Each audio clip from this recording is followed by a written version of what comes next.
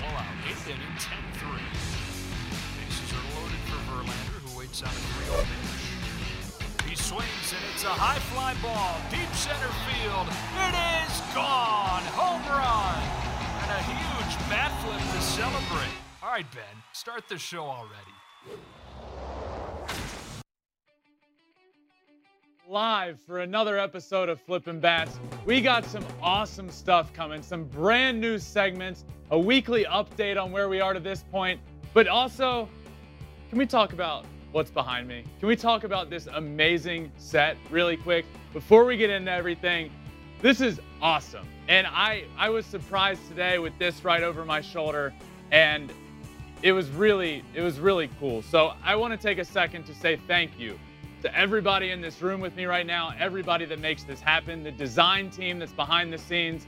This is incredible, and it means the world to me. This show means the world to me, and everybody that puts in an effort as well. I am forever grateful. So we are here with a brand new set. It looks awesome. So let's get rolling. Another segment we're going to add this week, a team of the week, which I'm pumped about. Every Thursday episode, we're going to go around and look at a team of the week. It's a way to highlight players throughout the week that may not be the best of the best over the course of a full season, but it's a good way to talk about players throughout the week. So team of the week, we got a bunch of fun stuff to get to, but let's talk about a little update from this point so far in this week of Major League Baseball. And the first thing that I absolutely need to talk about, because I am very passionate about this, is what happened with Clayton Kershaw yesterday. Clayton Kershaw was throwing a perfect game and was pulled after 7 innings. 7 innings, perfect game, 80 pitches. He had thrown 80 pitches and he was pulled. Now, the whole baseball world was talking about this. Why would he be pulled? Of course he was pulled. It ranged from all over the place. Here's my opinion. You got to let the man go back out and have a chance to throw the 24th perfect game in the history of Major League Baseball. There have been over 220,000 baseball games played in Major League Baseball. And only 23 times have we ever seen a perfect game. And now you have an all-time great, a guy that is considered a top 10 pitcher of all time, who has accomplished everything under the sun. An MVP, Cy Young Award, a World Series, plenty of All-Star games. The accolades go on. But he hasn't thrown a perfect game. And now he's 6 outs away from doing it. And he gets pulled because it's his first start of the year. He wasn't built up. He hadn't thrown the pitches. So you pull him when he's 6 outs away. I struggle with this. Dave Roberts ultimately made the decision to pull him. Now let me also say this. If Clayton Kershaw went into the dugout and said, "Hey, take me out, I'm done," fine. I wholeheartedly believe that that was not said. And we have not heard of any reason to believe that that was said. This was Dave Roberts' decision. Clayton Kershaw, being the pro that he is, just backed him up in the media and said, yeah, it was the right call. Those are selfish goals, Kershaw said after the game. We're trying to win. That's really all we're here for. I would have loved to have stayed, but bigger things, man, bigger things. Saying the right things is Clayton Kershaw. Let me tell you a fact. This isn't an opinion. It's a fact.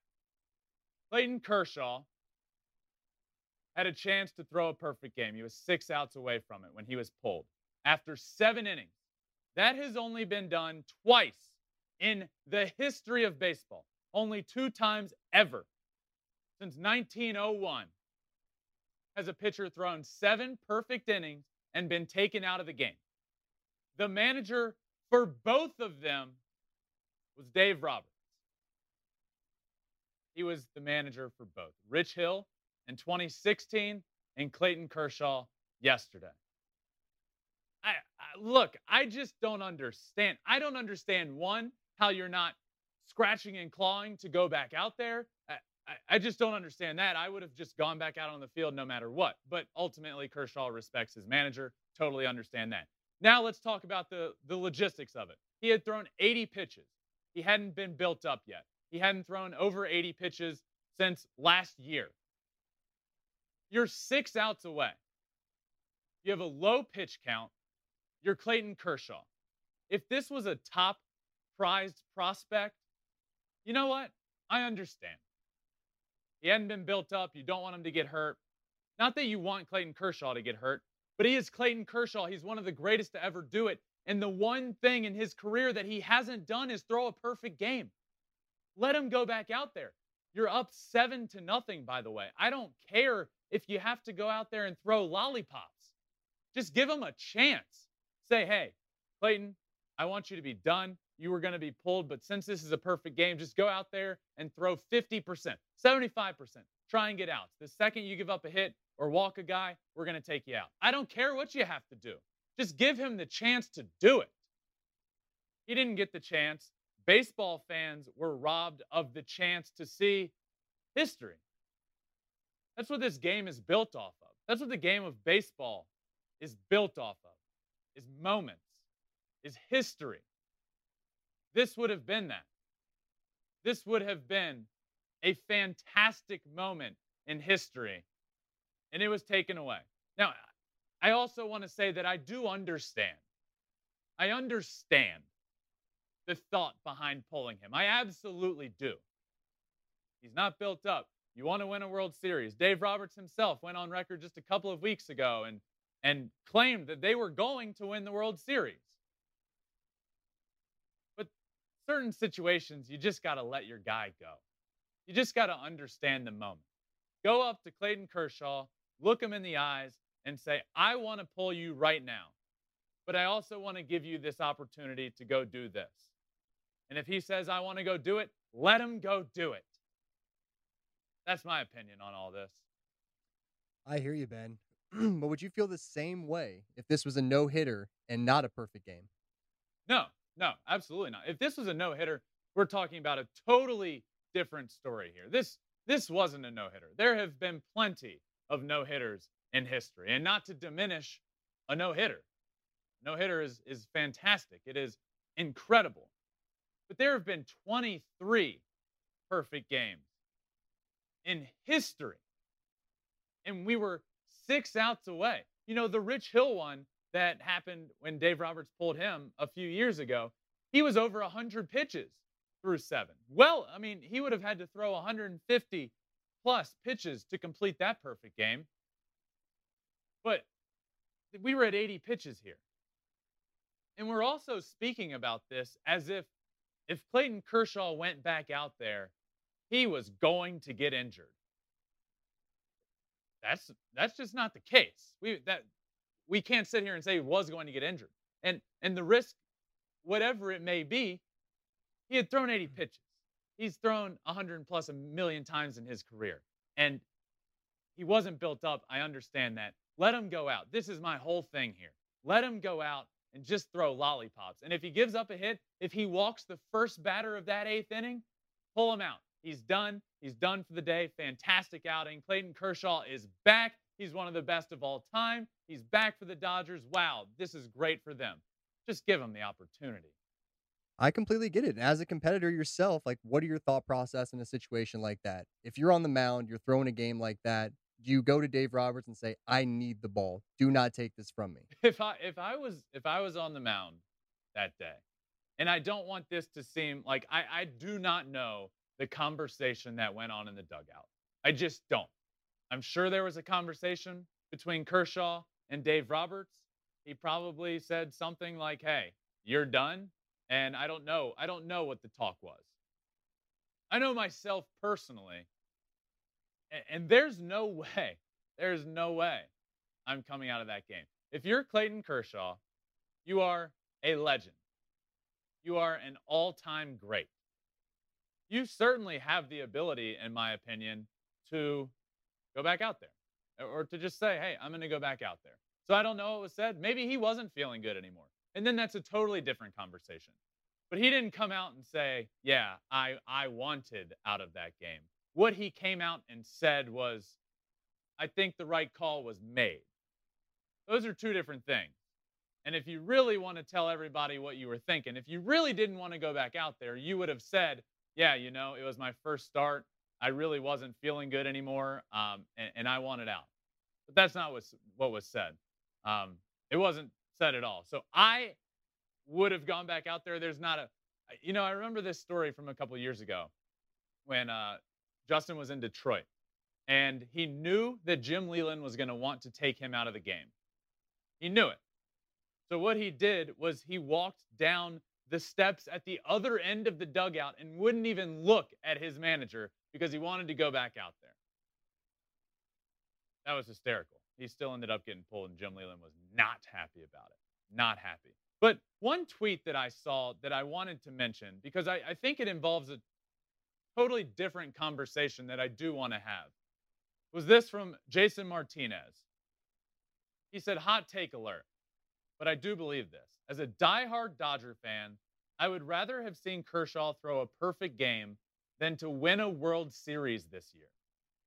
Sandy's perfect game, as in Sandy Koufax's perfect game in 1965, is more discussed and remembered than the 1959, 63, 65, and 81 Dodger championships combined.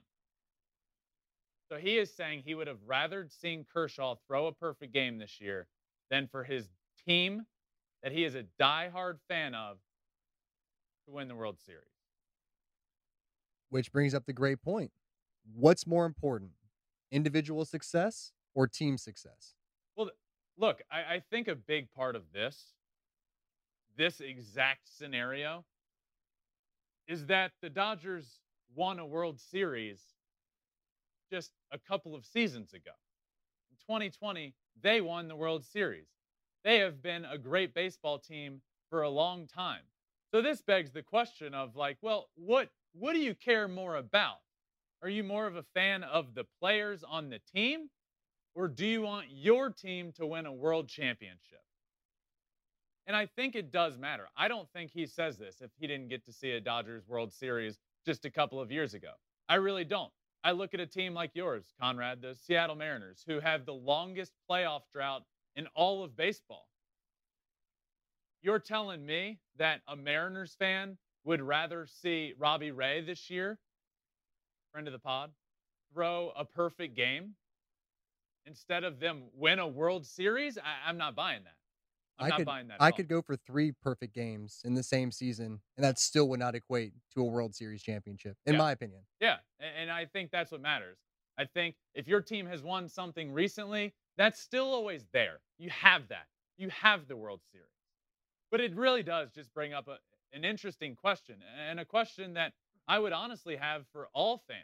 I can't sit here right now and tell you, because with what I do, I root for players around the league. I don't have one team that I root for. I don't have one diehard team that I live and die by. So, of course, I can sit here and say, yeah, I want to see a perfect game. But it does bring up an interesting question. And according to Jason Martinez, he would rather see a perfect game.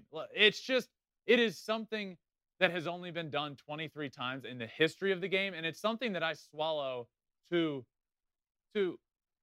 be okay with, because Dave Roberts is the only manager in history to have done this.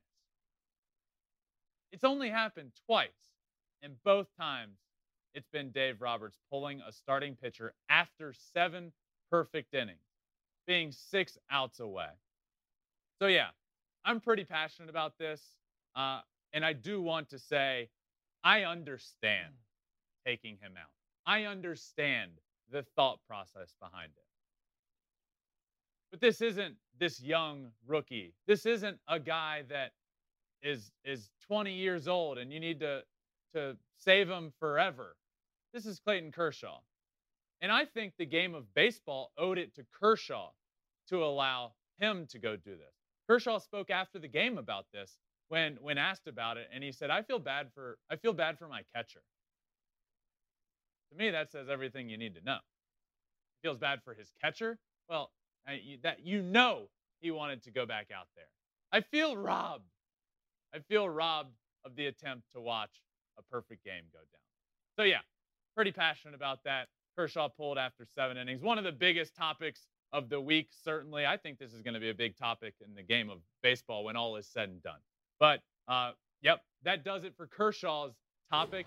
I also want to talk about the Cincinnati Reds, but in a broader sense, tanking.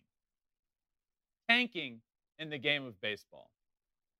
Cincinnati Reds have been selling off players, getting rid of guys, trading guys. Last year, they were expected to compete. The year prior, they were a good baseball team, expected to compete. They didn't when all was said and done. They didn't make it to the playoffs, but they still had the makings of a good team. So we get into this offseason. The lockout happens. It's done. The lockout ends. And then the Reds just fire sale. Everybody. Gone, gone, gone. Their payroll is minuscule. This Cincinnati Reds fan base that lives and dies Cincinnati Reds baseball just does not have a good product out on the team, out on the field to watch.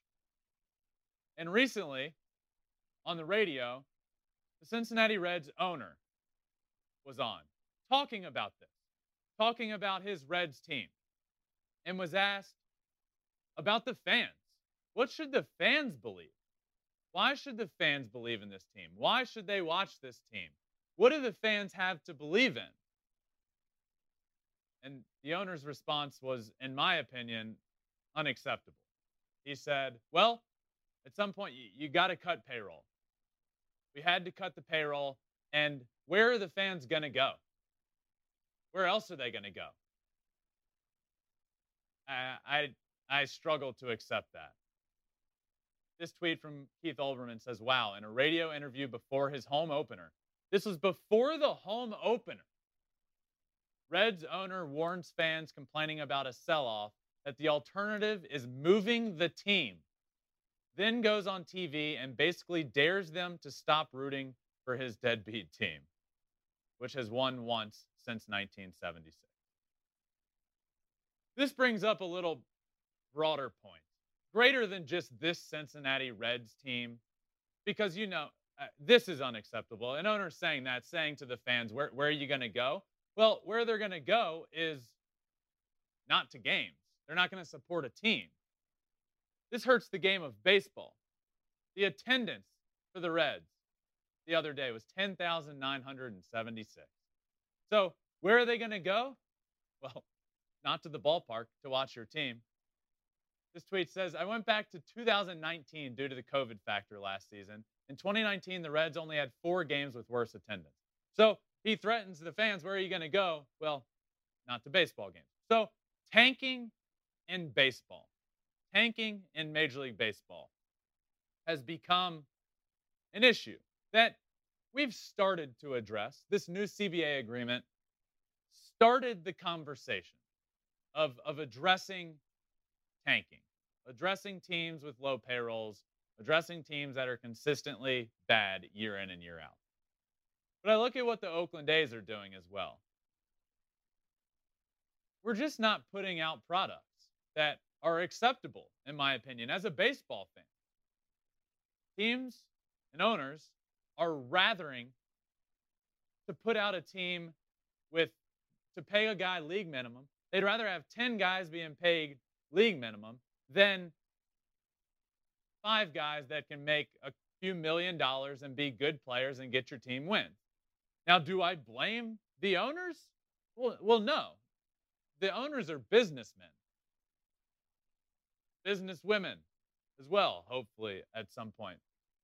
But they're in the game of making money, and that's what they want to do. They want to cut payroll. But for this game of baseball that we all know and love so much as fans, look at the game around us. It's so great. It's so exciting.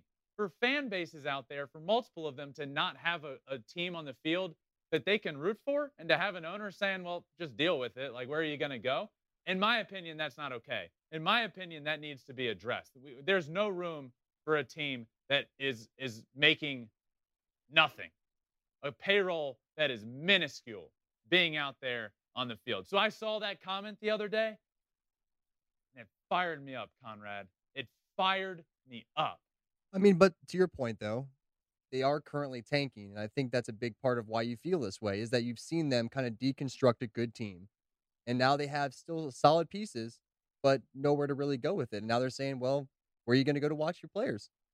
Well, I also think the problem with saying that is there's going to be fans that just leave. Like Cincinnati Reds fans are just going to give up on a team, and it's going to take years to get them back. But that's what makes this tough.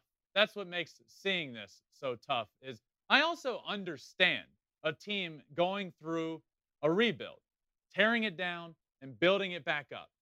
I totally understand that. But what I'm not okay with is one, an owner going out and saying that. Be transparent. Say, hey, over the course of the last few years, we tried. I was all in on winning.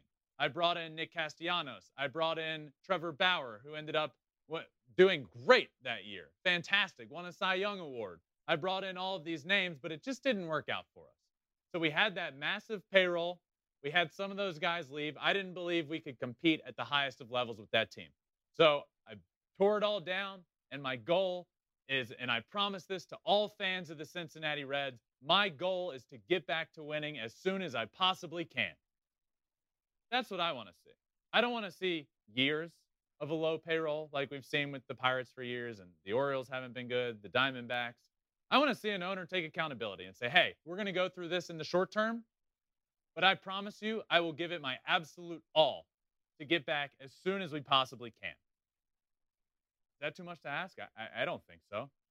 What's more frustrating in your case? A team that spends a lot of money and underperforms, or a team that refuses to spend money and performs at just a major league decent level? As a fan of the game, it's more frustrating to see no money pumped into my team at all. If you pump money into a team and try and win, I can get behind that. My team is trying, and we're going to be better. We're at least going to be good. We're going to be a serviceable team to watch. But as a fan, I can get behind my team pumping money in, and hey, it just didn't work out. We didn't have the year we were expecting. I'm sorry. We'll try again next year. But to see teams, one, and I would, the problem is I don't even want to put the Reds in this conversation because they have been trying to win. It's what the owner said that I totally disagree with. But a team like the Pirates, I would put on there. A team that refuses to spend money year in and year out, refuses to put a good product out on the field. That's what I couldn't get behind. If the Pirates pumped a bunch of money into their team, at least the fans have a team to be excited about, a team to root for, a team that they can count on winning some ball games throughout the year. That's how I feel. Pump some money into it. Just don't say that. There's no room for saying that in the media. So do you think there should be some sort of penalty if owners come out and they're blatantly saying stuff like this to the public?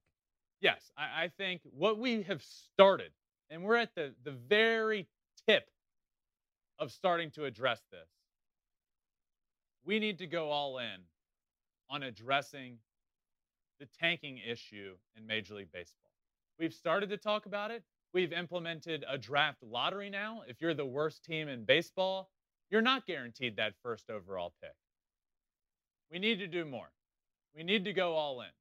There needs to be penalties. There needs to be a tax where, and I'm not saying 1 year, but if you have 3 years in a row where you finish in dead last or finish below a certain record, there you need to pay a penalty. Absolutely. You need to be punished for continually putting out a losing product. You need to be able to pump a certain amount of money into your team. No more of these payrolls that are minuscule. That shouldn't happen. So we have started to address this. We have started to address tanking. It's time to go all in. It's time to go all in addressing the tanking issue and the low payroll in Major League Baseball. My last midweek storyline that I want to talk to you guys about is the American League East. Oh, baby, is the AL East incredible. My prediction to win the World Series: the Toronto Blue Jays, the New York Yankees, the Boston Red Sox, the Tampa Bay Rays. This AL East that we knew coming into the year was going to be a good division, it's great. And every time those teams take the field, we're getting good baseball. The Yankees open up the year by playing the Boston Red Sox. They beat them. Then, my World Series prediction: the Toronto Blue Jays go into Yankee Stadium. They take 2 of 3, and it comes down to the final game, the final inning. And then those are the teams you talk about: the New York Yankees, the Boston Red Sox, the Toronto Blue Jays. We do this every year, and I'm tired of it. I'm not going to do it anymore. The Tampa Bay Rays are for real. They deserve to be talked about no matter the team that they have on paper. You look up, and everybody wants to talk about the New York Yankees and the Boston Red Sox. You look up at the end of the day, and the Tampa Bay Rays are right there in first place. And if not there, they're right around it. This AL East is incredible. I want to talk about the Toronto Blue Jays, who I said are my prediction to win the World Series. What they did by going in to Yankee Stadium and winning on the biggest stage, and I don't care what you have to say, Yankee Stadium is the biggest stage in baseball. It just is. The Yankees are the Yankees. Whether you love them or you hate them, the New York Yankees will forever be the most talked about team, the most loved team, the most hated team, and playing at Yankee Stadium will forever mean more. The Blue Jays, who are young, who I believe in are for real, go into Yankee Stadium and take a big series. It's the beginning of the year. I hear you. But spare me it's just the second series in the year. What does it matter? Oh, it matters. It matters for this Blue Jays team. Every time you can go in there and win, it matters. It builds confidence. Vladimir Guerrero Jr., I'm wearing his shirt right now. I had to wear his shirt today. If ever there was a day to do it, it's today. 4 for 4 yesterday. 3 bombs. The dude gets his hand stepped on at first base. He had hit a home run early in the game. He gets his hand stepped on. He's like gushing blood, like legitimately gushing blood. What does he do? He stays in and hits 2 more home runs. He hit 3 bombs yesterday and a double. This team is for real. They can pitch. They shut out the Yankees at home. The first game of the series. The bullpen is phenomenal. The back end, Jordan Romano, is great. I believe in the Toronto Blue Jays, as you guys know by my prediction, but even more so right now. I know you believe in the Blue Jays, but I know there's also something that really scares you about this team moving forward, though, too. Yeah, absolutely. One, it's the back end of the rotation. What can you get? What can you get from them? That scares me. And you look to start the year, everybody believed in Jose Barrios, which I do as well. The first start of the year, it went awful. And then he settled down and had a good game recently. But their rotation needs to be consistent. It has to be. For this team to win, that rotation has to be consistent. And I know that's easy to say, but even more so, because you're going to have the offense. The offense will be there. Vladdy Jr. is, if it wasn't for my friend Shohei Ohtani, he's the MVP of the league last year and very well could be this year. He won't this year because of Shohei, who I've said will go back to back. The offense will be there, but the pitching staff, it needs to show up. It needs to be consistent. That's a big thing for me with this Toronto Blue Jays team. So another team in this division, the New York Yankees. I think we've undervalued the New York Yankees coming into this season. I really do.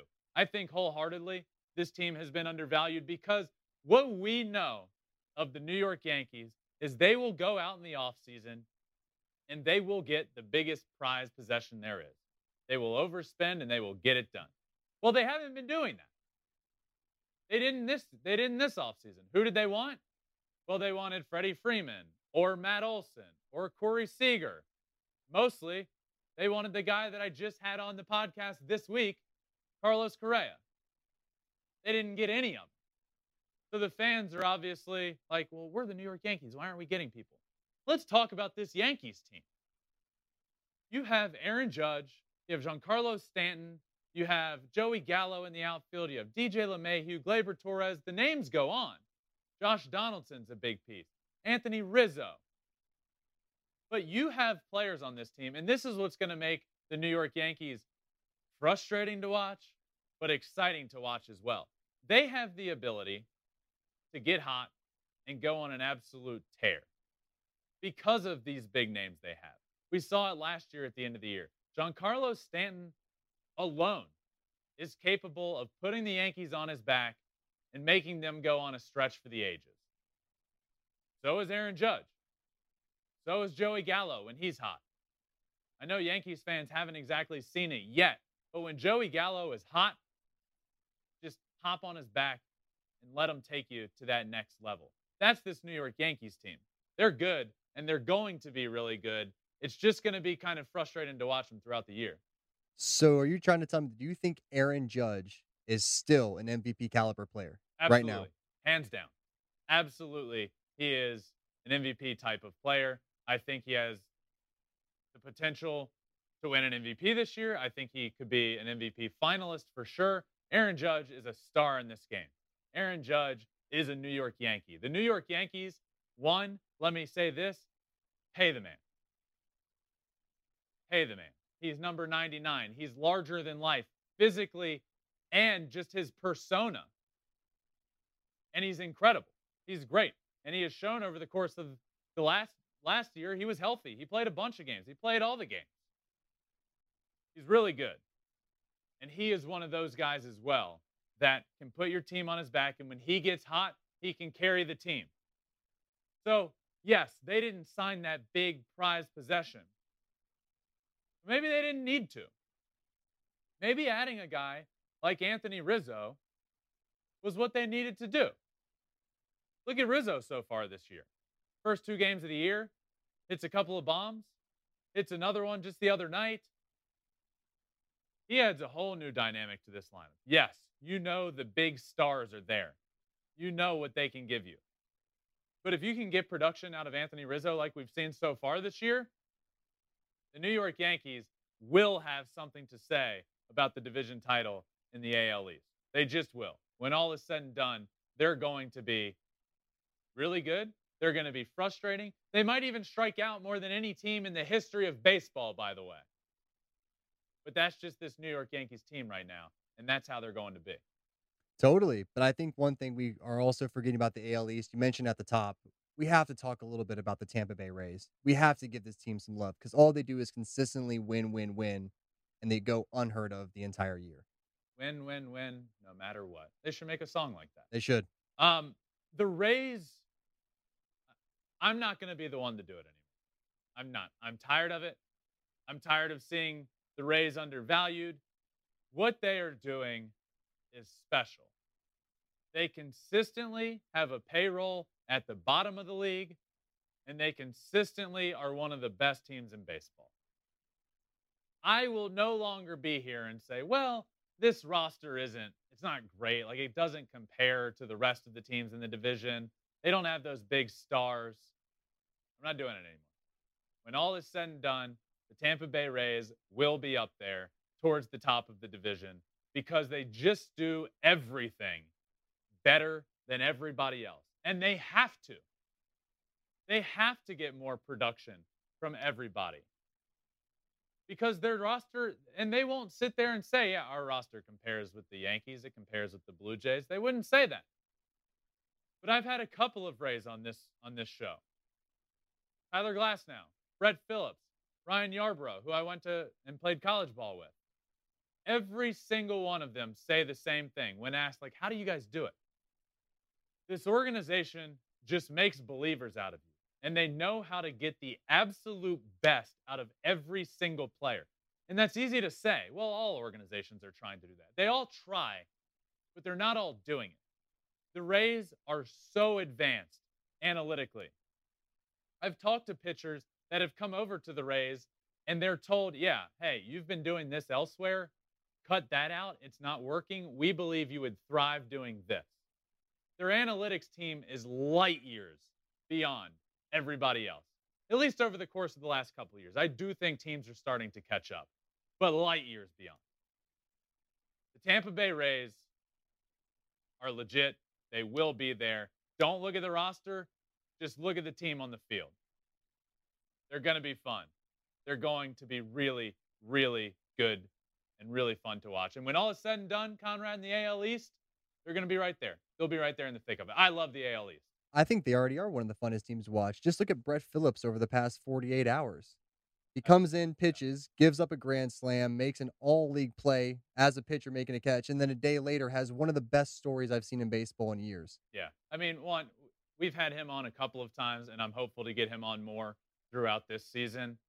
But for those of you that didn't see, we talked about on the last show this Brett Phillips play and him out on the mound pitching, but I wasn't able to talk about what happened that day, the day the episode came out.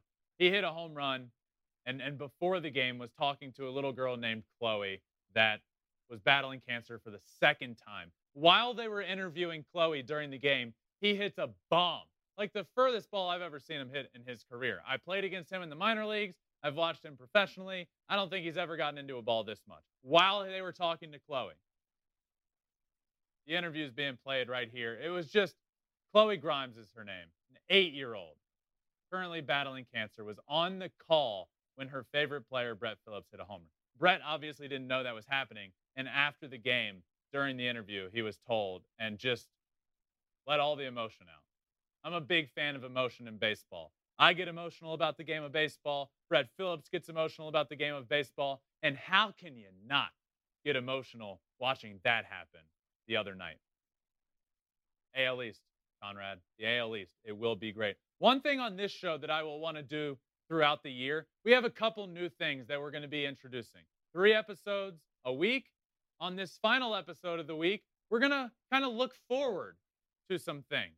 We're going to do a team of the week that throughout the week. We're going to do a pick to click, something that I guarantee is going to happen throughout the week. We'll keep track of that. But also what I want to do is talk about some of the best series that we can watch over the weekend. Give you guys a place to look. Maybe baseball is overwhelming. It happens every single day. Every single day there's a game. Where should you watch if it's not your favorite team playing?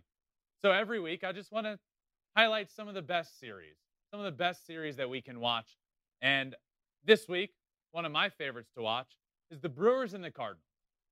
Keep your eyes there. Why, you might ask? Well, the Brewers and the Cardinals are the 2 best teams in the NL Central. Plain and simple. There's 2 good teams there. We get a 4-game set. We get a 4-game set, baby, between these 2, and it's going to be fun. I like this series because, one, it's going to tell us a lot. Who's the better team? It's not to say who's going to win the division, but seeing these 2 teams out on the field together in a 4-game set will just be fun. The first 2 games of the series, we get Brandon Woodruff and Freddie Peralta. 2 of the big 3 for the Brewers. So I'll be locked in on those. But later in the week, we don't get those guys. We don't get one of their 3 studs. So can this Brewers team compete in those games where they don't have one of those big 3 going? What does it look like for them when the offense will have a little more success? Can they keep up offensively? I don't know. But I'm really excited about that series. Another one for me, the Astros and the Mariners. Now, this one is special for me because, I don't want to say special. It's not a special series. It's one I'm keeping my eye on because the Houston Astros are the cream of the crop in the AL West. They are the best team. They have been for the past few years. And in my opinion, I picked them to win the division. They still are. But the division is getting closer. The gap between the Astros and everybody else is getting closer and closer and closer. A big reason of that is because of the Seattle Mariners and what they have done. They've gone out and added Cy Young Award winner Robbie Ray. They've added Jesse Winker, All-Star. They've added Eugenio Suarez, former All-Star, with all the power in the world. They've added Adam Frazier. They have young guys coming up contributing. Logan Gilbert. Julio Rodriguez, Jared Kelnick, I think is going to have a better year than what he showed to be last year. This team, no matter how you look at it, is vastly improved. So now they get the Astros at home. They get to play them at home. What more could you ask for? You get a weekend series. The crowd will be there. You get the best team in your division that you're trying to knock off. And I say the best team because until somebody knocks them off, the Astros are the team to beat. So you get the team to beat coming to your house, to your home. And you get to show off in front of your fans what you have in a big series, big early season series. Conrad, you're a fan of the Mariners. What are you thinking there? I mean, honestly, I'm really looking forward to it. The Astros historically the last 4, 5, 6 years have been brutal on Seattle, but I feel like the team is progressing. They're moving along, and we get great pitching this weekend. Your brother's on the mound on Saturday. Yeah. He's not going to, hopefully, he's fine with the flu now, but he's going to hopefully go out and have a great outing Saturday. And another guy we've talked about a little bit that's going to pitch on Sunday is Matt Brash, who has some of the nastiest stuff I've ever seen in baseball. He's going to be phenomenal amount on Sunday, so it should be a really good series. And I think all 3 games are already sold out. Seattle's going to be rocking. That's great. Love that. So yeah, that series I'll be locked in on. I'll be locked in every single game of that series. Matt Brash, another name. This guy, if you don't know the name, become familiar. He throws Wago, and his off-speed stuff is fantastic. So this Mariners team, I talked about it earlier in the year. I'm a believer in the Mariners. I really am. I'm not a believer of them to win the division. I still think the Astros are the cream of the crop. I think this Mariners team can get into the playoffs. But a big point for me was the pitching staff. Behind Robbie Ray, what can you get? Matt Brash is a big name to keep an eye on. Gilbert is a big name to keep an eye on. But I'm pumped for this series. I know it's an early season one, but the stands are going to be packed. The firepower will be out. I'm pumped for that series, so keep an eye on that. Another one for me is the Braves at the Padres. You have the reigning World Series champion, Atlanta Braves, and you have the Padres, who last year, with a very similar team, were predicted by a lot of people to certainly get into the playoffs and be a World Series contender. So the Padres are off to a good start this year. The Braves are off to a little bit of a struggle. I'm excited about this series because, one, we get to watch the Braves, who are a fantastic baseball team. We get to watch them go on the road to a good team. Is this Padres team for real? Is Bob Melvin going to step in and be the manager that this Padres team needed? They have all the talent in the world. I can't wait for Fernando Tatis, by the way. Man, that is such a blow to that team, to the game of baseball, that he's going to be out for probably another 2 months or so now. But they've proven that they're going to be a good team. Darvish and Minaya at the top of that rotation have been fantastic. Can you shut down an Atlanta Braves team that just rakes? So the Braves aren't off to a great start. They need and are trying to just tread a little water until Ronald Acuna comes back, who is an MVP, perennial MVP sort of candidate. Mike Soroka, who I just had on the show a couple of weeks ago, he'll come back at the midway point. So if you're this Atlanta Braves team, it's time to start thinking about, especially if you're a fan base, if you're the fan of the Atlanta Braves, it's time to start thinking about, we just need to tread water. We need to be fine until Ronald Acuna comes back. Because the NL East is much better. The NL East is going to be a good division this year. The Mets are really good. The Phillies are proven to be good. What can the Braves do? The Braves tread water until their stars come back. Braves at Padres, one of my other series to watch this year. But Conrad, I know we talked about a bunch of new segments that we have. Let's break some out. One of them, buy or sell. So I don't even know all of these, but a fun segment, buy or sell. So Conrad will give me a few things that I'm either buying or selling. It can be a team, it can be a player, it can be whatever. So let's do that, Conrad. Let's get rolling with our first buy or sell segment in Flippin' Bats. All right, Ben, buy or sell the Tampa Bay Rays. Oh yeah, I love this, and we were just talking about them. I'm buying. I'm done selling. I'm done. Even this year, especially, we were told, well, I know the Rays have been the Rays in the past, but this roster, you get rid of Austin Meadows, who's a big RBI guy. Like, can they still be good? I don't know. I'm done selling. I'm a buyer. Give me stock in the Tampa Bay Rays. I'm buying their record. I'm buying their team. I'm buying what they're doing in the front office. I'm buying all of it. All right, buy or sell. Shohei Ohtani winning MVP this season. Oh, I think everyone's selling that stock right now. oh. Let them sell, baby. Let them sell Shohei Ohtani stock. I'll buy it all. I will buy it all. Shohei Ohtani is the best player on the field, night in and night out. He's two players in one. I don't care what you have to say. I don't care when night in and night out, Vladdy Jr. is doing what he does. He is fantastic. He might be the best hitter all around in baseball. Juan Soto might have a thing or two to say about that. But Shohei Ohtani is two incredible baseball players all wrapped up into one.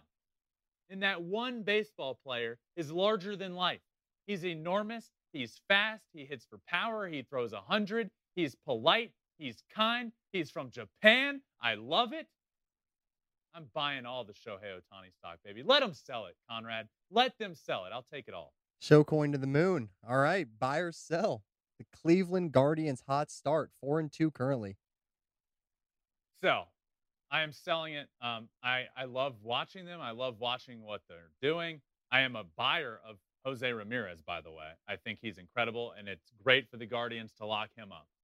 But I am a seller on the hot start. Look, the White Sox are the best team in that division. I think when all is said and done, the Indians, the Guardians, that one's going to take some getting used to.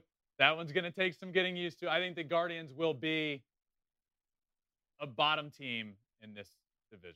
They're just not on the level of other teams. They are currently going through a little bit of a rebuild, and that's okay. But I love the hot start. I love seeing guys like Steven Kwan come out and be a good player, announce himself on the scene. So the Guardians have started the year hot. It's fun to watch. Let's sell. All right, next up, buy or sell. Seiya Suzuki winning NL Rookie of the Year. So I actually predicted that in my NL preview show before the year started. And right now, I'm buying. I'm buying all of that. Now, he's making me look like a genius to this point. 3 bombs, bat flips to the moon. I mean, in the words of Marcus Stroman, he's the real deal. Seiya Suzuki is the real deal, a teammate of his right now. So I actually thought it was going to take him a little bit to get accustomed to baseball over here in America, because it is a different game. It is absolutely a different game over here. I have really good friends that play in Japan that are still playing over there. It's been a struggle for them to adjust over there. And I just assumed it was going to be a little bit of a learning curve for him coming over here. But I still believed in him in the long term. Now I'm a believer in him in the short term. He's hitting bombs on windy days at Wrigley Field. Are you kidding me? God, I love this guy. Bye. All right, another one, buy or sell. These electric umpire announcements. I'm buying. I got to see my first one in person the other day at the Astros-Angels game. Tyler Wade tags up from third. Looks like a bang-bang play at the plate. Everybody thinks he's safe. Umpire comes out and announces to the stadium and to everybody watching that the call stands. He's out. The place went crazy. The boos were loud. The boos were electric. Another one. The video's playing right now for those of you that are watching. It happened in Toronto. It was one of those plays where it wasn't for certain. You couldn't exactly tell in replay. But a big play late in the game to decide the game in Toronto. It gets announced, and that crowd went nuts. The cameras, it was one of those moments where the cameras were shaking. That's how loud it was. We have been deprived of umpire announcements for far too long. It is here now. Major League Baseball got it right. They have given us umpire announcements. I'm a buyer in that. Last but not least, buy or sell. Position players as pitchers. bye. Well, I'm one of them. I got to do it twice in my professional career. Uh, both of them went. If you ask my mom, she'd say both went great. If you ask me, I'd say they were okay. I threw pretty well. I threw hard, uh, but I was a guy that I was an outfielder. I get to come into the game, and it's just so much fun for the player. It's fun for the fan. There's more than one fan. Fun for the fans. We got to see Brett Phillips go out there and do it. Everybody will tune in.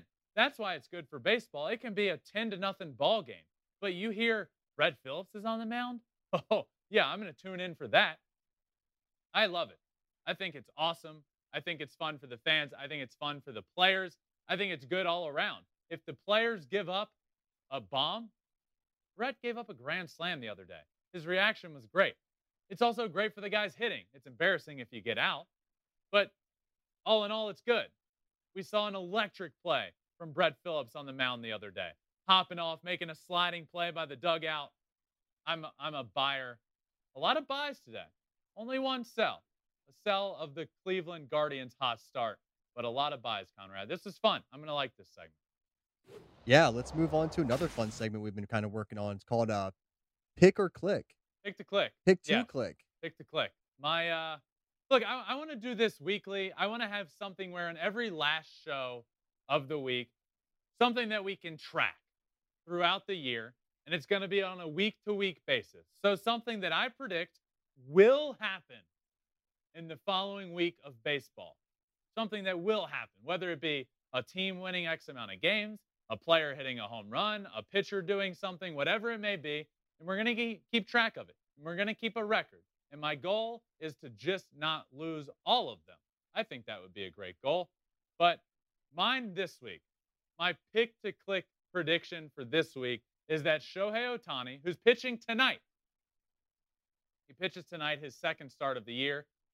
He will get his first win on the mound, and he will hit his first home run.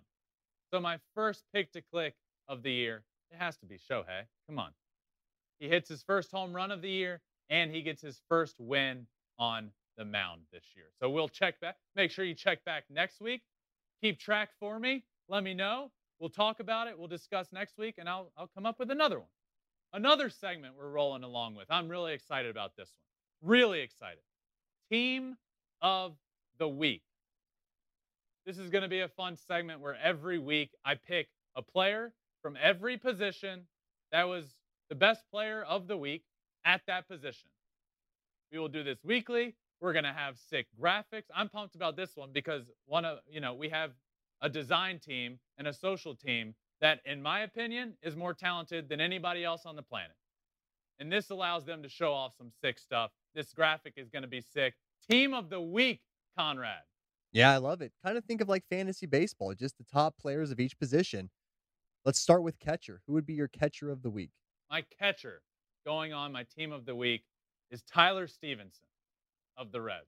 Off to a fantastic start, couple of bombs, a high average. When you look at catchers, there's not a ton of them out there that are offensive-minded that you can count on at the plate. Tyler Stevenson is off to a great start for the Reds and is becoming one of the bright young stars behind the plate in the game of baseball. Tyler Stevenson, not only my first catcher on Team of the Week, but the first player ever. Love it. All right. First base. My first baseman, Vladdy Jr. Vladimir Guerrero Jr. 4 for 4 in Yankee Stadium. 3 bombs. The youngest player ever to do that. Ever. And it's off of Garrett Cole, the highest paid pitcher in the history of baseball. Vladimir Guerrero Jr. is the youngest player in MLB history to go 4 for 4 or better with 3+ home runs and 4 extra base hits in a game. Are you kidding me? What a wild stat. How do I not put him on this list? It was close, though. It was close. Shout out to Owen Miller of the Cleveland Guardians for what he has done. But Vladdy Jr. is on for this week's first baseman of the week. All right, let's move over to second base. Gavin Lux is my second baseman of the week for the Los Angeles Dodgers. Gavin Lux is and has been fantastic. I think the moves that have been made this year for the Dodgers allow Gavin Lux to flourish, to shine. He will get the time there to play. He will get the at-bats. He has been great. Hit a bomb last night, actually. He went back-to-back with Cody Bellinger. This tweet says, Gavin Lux has looked impressive so far in 2022. Tough, patient at-bats. Good read on the bases just now. He's doing it all. He does. He seems more relaxed. You know what? I will say this. Having a position become yours just gives you a chance to relax. Winning a position, getting those at-bats, knowing you're not going to have to fight your life off for those at-bats, it means everything. To me, I look back to my college career, and I wasn't an everyday player. And then going into my junior year, I was told, Ben, the position is yours. You're going to have that chance. No matter what happens, at least early, it's going to be yours. And I just remember a weight being lifted off of my shoulders. And whether it be a coincidence or not, that first game after I was told that, I hit 3 home runs in one game. It's just a relief for yourself. And Gavin Lux gets that this year. So it's awesome to see the start he has gotten off to. He is my second baseman of the week. All right, third base. Jose Ramirez, J-Ram of the Cleveland Guardians, gets his extension. In my opinion, he is one of the most underrated players in the game of baseball and has for the last few years been that. He is great. He is off to a awesome start. A few bombs. He signs his extension, and then he just goes off. You love to see that. This team, I don't think, is going to win the division, but you love to see it as a fan base going all in on your guy. You extend your guy, and then he repays you with just being great. What more can you ask for? Jose Ramirez at third base on my team of the week. All right, who would be your shortstop? My shortstop for the first ever team of the week is Tim Anderson. Tim Anderson was suspended for the first 2 games of the year, but then he comes back. His first game, the first pitch he sees, a laser beam double down the line. He's got a bomb. Look, this one was simple for me. He comes back. He immediately starts paying dividends for his team. Tim Anderson is my shortstop. So we're going to get to outfield here, but I just wanted to clarify on my team of the week. We're not going to go like, well, this guy played left field more days of the week than right, so we're going to put him in left field. Just to make it easy, on team of the week, we will be going with 3 outfielders. Just the 3 best outfielders of the week. 3 best outfielders of the week, correct. All right, who's your first one? First one for me, Stephen Kwan of the Guardians. Stephen Kwan has been, if you haven't heard this name, one, I don't know what you've been doing. Before the season, I know you didn't know it. But now, this guy has been incredible. He reached base 15 times to start the year in just 13 official at-bats. Now, how is that? Well, hits, but walks as well, getting on base. Stephen Kwan has become a Cleveland legend in like 5 days, says this tweet from Ashley Bastock. True. Fair. Absolutely true. Stephen Kwan also went his first 58 swings in Major League Baseball. He didn't swing and miss one time. This tweet from the Guardian says Stephen Kwan is so committed to getting on base that he literally takes a base with him everywhere he goes. He took it on the team plane. 58 times he swung to start his career without swinging and missing. I used to swing and miss 58 times in a game. This guy didn't do it 58 times to start his career. Incredible. He is the first outfielder. Another outfielder for me, Seiya Suzuki. My prediction for NL Rookie of the Year. He's now on my team of the week.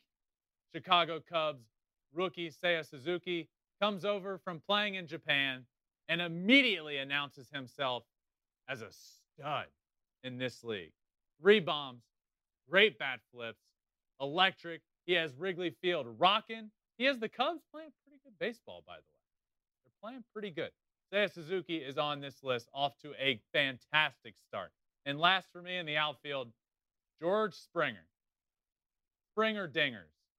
You love him. You love to see him. Talking a lot about this Blue Jays team.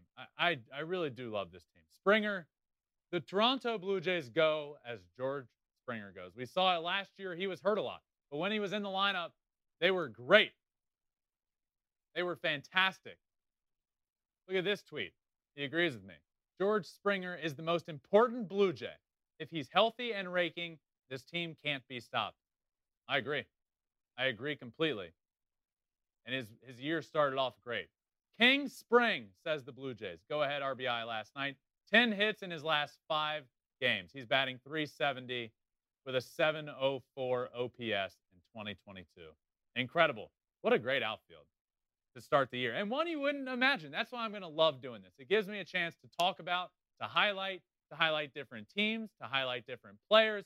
In this first week, if anybody had on their bingo card Steven Kwan, Seiya Suzuki, and George Springer being the 3 best outfielders, and on Ben Verlander's team of the week, well, 1, you'd be a fortune teller because we didn't even have this segment in place yet. But 2, you'd be a genius.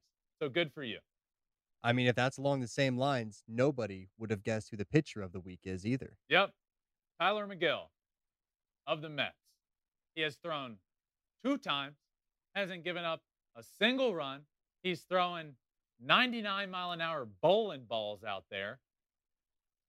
He steps in for Jacob deGrom, by the way. deGrom is out. deGrom is the best pitcher on the planet. deGrom goes down for hopefully not too long. But he steps in and starts opening day. He was lights out not once, but twice against the Nats and then the Phillies. Buck Showalter on tonight's game against the potent Phillies lineup being a true test for Tyler McGill. I think he answered it, huh? I think he answered it, and I would agree with that. All right. Last but not least, who would be your closer of the week? My closer of the week is Jordan Romano of the Toronto Blue Jays. He goes in. He's now thrown in 4 games. He has 4 saves, 4 strikeouts, hasn't given up a run. And in a big series, at least at the beginning of the year, he goes into Yankee Stadium, saves both of the games that they won, didn't give up a run. The dude is dominant. Tonight was one for the Blue Jays record books. Take a bow, Jordan Romano. Jordan Romano breaks Tom Henke's Blue Jays franchise record for consecutive saves with 26. And that streak is still rolling. He did it in Yankee Stadium against the Yankees. So he rounds out my team of the week. He is my closer of the week. Fantastic. And the way we want to wrap up these live shows on Thursdays is getting all the great fan questions in. Yeah, fan questions for me is something that has always been really important to me. And let me just say why. This show is nothing without you guys. And I want to just have a way for this show, this last show of the week, to be fun, to be interactive. And what way is that possible? Well, before the show, whenever we're promoting it, whenever we're getting ready for it, just reply to the tweet with a question. And just like magic, it's going to find a way onto the show. And I'm going to talk about it. And we're going to do this all year. And it's just another way for you guys to be involved, which is something that is very, very important to me. So, Conrad, let's get started. I don't know what these are. Hit me with the first fan question. All right, first one's coming from Randy. Injuries aside, will the Astros really need Lance McCullers back before the All-Star break?